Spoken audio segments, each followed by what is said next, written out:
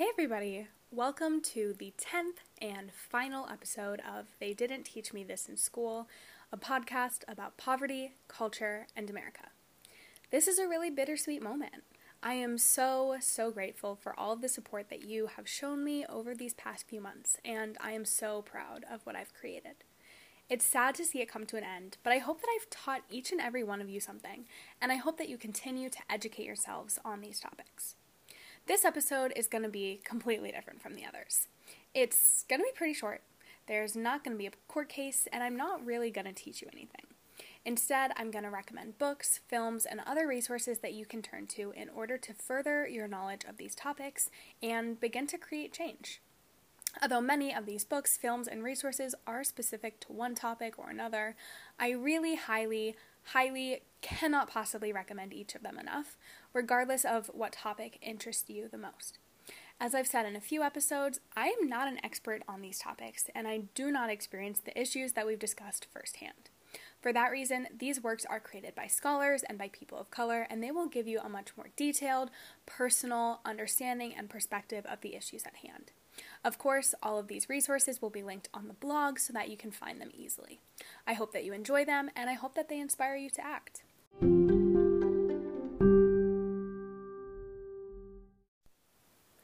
Alrighty, let's get started with my book recommendations. Obviously, this is a tiny sampling of all of the books that you could possibly read, but these are my favorites. These are the ones that I really recommend. Starting up, any of Dr. Ibram X. Kendi's books, especially How to Be an Anti-Racist and the journal that goes along with it, Be Anti-Racist. If you don't know, Dr. Kendi is pretty much the foremost scholar in the country regarding anti-racism, and all of his work is incredible. If you have kids, I really recommend Anti-Racist Baby, which is like a picture book, and Stamped, which is a recreation of his one of his other works called Stamped from the Beginning, that is sort of for, I would say, a late elementary to middle school age group. So that's really great because it's really never too early to start educating your kids on these topics. I also really recommend The New Jim Crow by Michelle Alexander. Obviously, that's one that I've referenced so much throughout the podcast, especially these last few episodes, but she talks about mass incarceration and specifically how it affects communities of color. It's a really educational read. If you want to read something by formerly incarcerated people, specifically people who were wrongfully incarcerated, I recommend The Sun Does Shine by Anthony Ray Hinton, or my personal favorite, the book that really got me into all of this in the first place, Chasing Justice by Carrie Max Cook. An amazing read. It makes you want to probably yell. Carrie Max Cook was wrongfully incarcerated and was put on Texas's death row for 2 decades before prosecutors were held accountable for essentially framing him. So really a great read. I am honestly rereading it right now. It's just as good the second time. I also really recommend Just Mercy by Bryan Stevenson. Bryan Stevenson has popped up so much throughout the podcast, and his book, Just Mercy, is incredible. It really talks about sort of his life and how he got into what he does now, which is the Equal Justice Initiative and getting innocent people out of prison. Another one that we talked about on the podcast that I really recommend all of you read is When They Call You a Terrorist, which is a memoir by Patrisse Khan-Cullors. Patrisse Khan-Cullors is one of the 3 women who founded the Black Lives Matter movement, primarily in response to the Ferguson uprising. But this memoir specifically is amazing. It goes through her upbringing and her sort of experience with racism in America, her family's experience with it, and then it sort of gets into how she created the Black Lives Matter movement, how that came about, the effects that it's had, etc. It's an amazing book. I read it in literally, I think, 12 hours. And then finally, I really recommend Women, Race, and Class by Angela Davis. Angela Davis, again, is an incredible scholar. She's written so much. She's done so much throughout her life. She is an activist and is just so smart. I love her. But Women, Race, and Class, as you can probably tell from the title, goes back to the intersectionality, back from the very first episode back in September, of women, race, and class. It's a really great book. In addition to these books, a lot of the groups that I recommend have reports and articles on their websites all of which are quicker reads than a book and are incredibly educational. And then finally, the 1619 Project, which I referenced so much, especially back towards the beginning of the podcast, is all mine. And some of the articles I mentioned, some of them I didn't. All of them are amazing. All of them have really amazing authors. So if you find one where you really like the style of writing, you really like the topic, look into the authors. They more than likely have a TED Talk, a book, other articles they've written, different things like that. So it'll really just lead you to a vast array of knowledge on each of those topics. Up next, I have 4 really, really amazing films to recommend to you guys. The first is Whose Streets. It's a documentary. It is incredibly emotional. It absolutely rips your heart out, and it's sort of set in the Ferguson uprisings and their aftermath.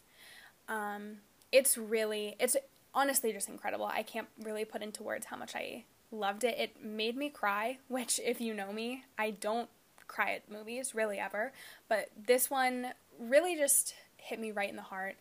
I think that we can never truly understand what that community went through, what it has gone through, what it continues to go through, but this documentary really sheds a light on it and helps you get much closer to understanding. Next up, Just Mercy is a film version of the book. It's also very good, although, as always, I would recommend reading the book first. The next is Prison State, a PBS documentary that's incredible. It follows a few incarcerated and formerly incarcerated people in Kentucky.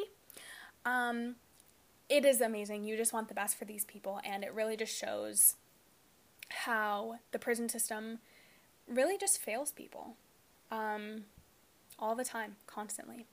And then finally, 13th, a documentary. I've talked about it so much that I'm sure you guys are kind of just wondering what it is at this point.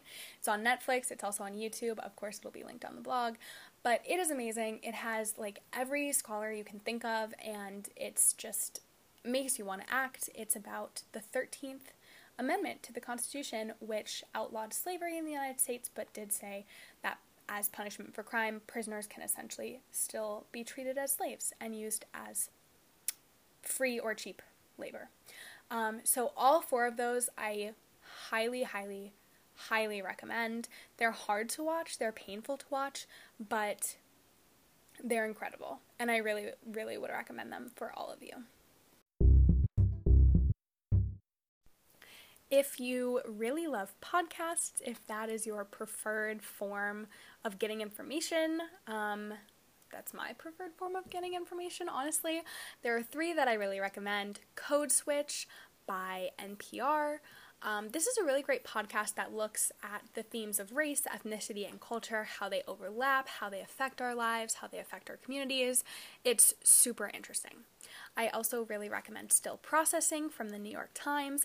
It has 2 hosts, and they look at pop culture and how race plays into it. It's super interesting, and it's really topical content. And then finally, the 1619 Project also created a podcast that is really amazing. As far as groups that you can donate to, if that's how you want to create change, but also just kind of keep an eye on, they're always putting out reports, articles, like I said earlier, updates on, different cases and things. The first is the Equal Justice Initiative. I talk about it constantly, and I'm so sorry, but it's really amazing. It's Bryan Stevenson's organization. They're famous for working with people who are wrongfully incarcerated or more extremely wrongfully put on death row, but they also work with kids who are put in adult prisons, prison conditions, really all sorts of different things. So that's a really great organization. The second is the ACLU, the American Civil Liberties Union. They look basically at the civil liberties of Americans. And so they were really involved after the election with all the legal challenges that were involved there. They're really involved with voting rights, and so making sure that people know their voting rights, and then also that, polling places are fair and equal and letting everyone who vote who should be allowed to vote. And they're also really involved in women's rights. And then the third and final one is Solitary Watch. Solitary Watch is an entirely online database, really, that is basically a watchdog group for solitary confinement in the United States. Solitary confinement is not really talked about as much as a lot of other issues in the prison system, but it should be. Solitary confinement, humans just aren't meant to be alone like that for that long. And so they talk directly with prisoners and get that information out to lawyers, the general public, journalists, all sorts of different things. And so they advocate for prisoners in that way, which is really amazing. They're a really amazing group as well. So finally, what can you do to create change in your own life? The first is read, watch, listen to all of these books, films, podcasts, resources, whatever. Educate yourselves. Continue to educate yourselves. And more specifically, educate yourselves via people who are much smarter and have dedicated their lives to this and aren't just filming this in their bedroom like I am. Secondly, invite friends and family to read and watch any of these resources with you so that you can discuss and begin to have those tough conversations with them. Change begins with you, and it begins with you telling the person sitting next to you to read or watch the same thing and then have those tough conversations with them. Next up, support local organizations that are working towards criminal justice reform or whatever, topic we've discussed on the podcast that inspires you the most to act. Mine would be criminal justice reform and the Equal Justice Initiative, which, again, I talk about it constantly, has a great list that's organized by state, which will, of course, be linked on the blog. Next up, continue to educate yourself on the issues. I think that one thing that I didn't do the best job on ever, and that a lot of these books and movies don't, is I kind of assume that you know about the issues already, and that is not a great assumption. So, once again, the EJI is a great place to start. They have resources organized by issue that you can learn or that you can use to just get a very, very basic idea of what the issue is and what is being done to resolve it. And then finally, vote. Your vote is your voice and can make a change on such a large scale. Do your research and ensure that you are voting for candidates that share your views on criminal justice reform, healthcare, racial equality, and more. Of course, all of this is truly just a starting place. If you're interested in more specific recommendations, please email me. My contact info is on the blog, and I would love to hear from y'all and discuss these issues further. If you read the books that I've listed above, or watch the films, or listen to the podcast, and want to read or get more information, I'm happy to give you my ideas, but I also really recommend that you research the authors of your favorites. All of these resources are created by incredibly accomplished scholars. Many of them are people of color, and a lot of them have written a vast array of books or created other resources that cover a wide range of topics.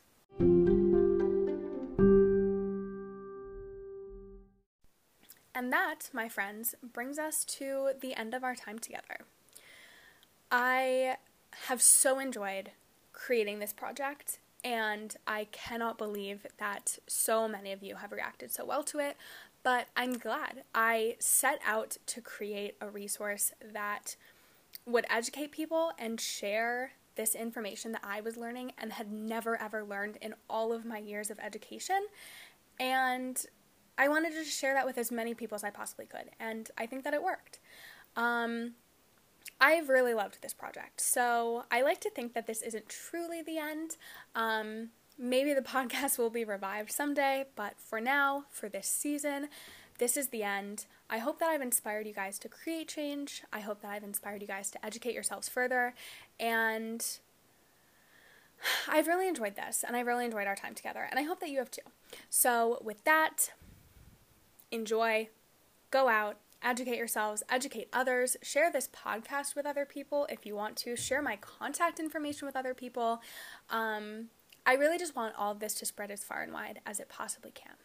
So I love each and every one of you very, very much. I'm so glad that you've been on this journey with me, and I hope that you have a very happy holiday season.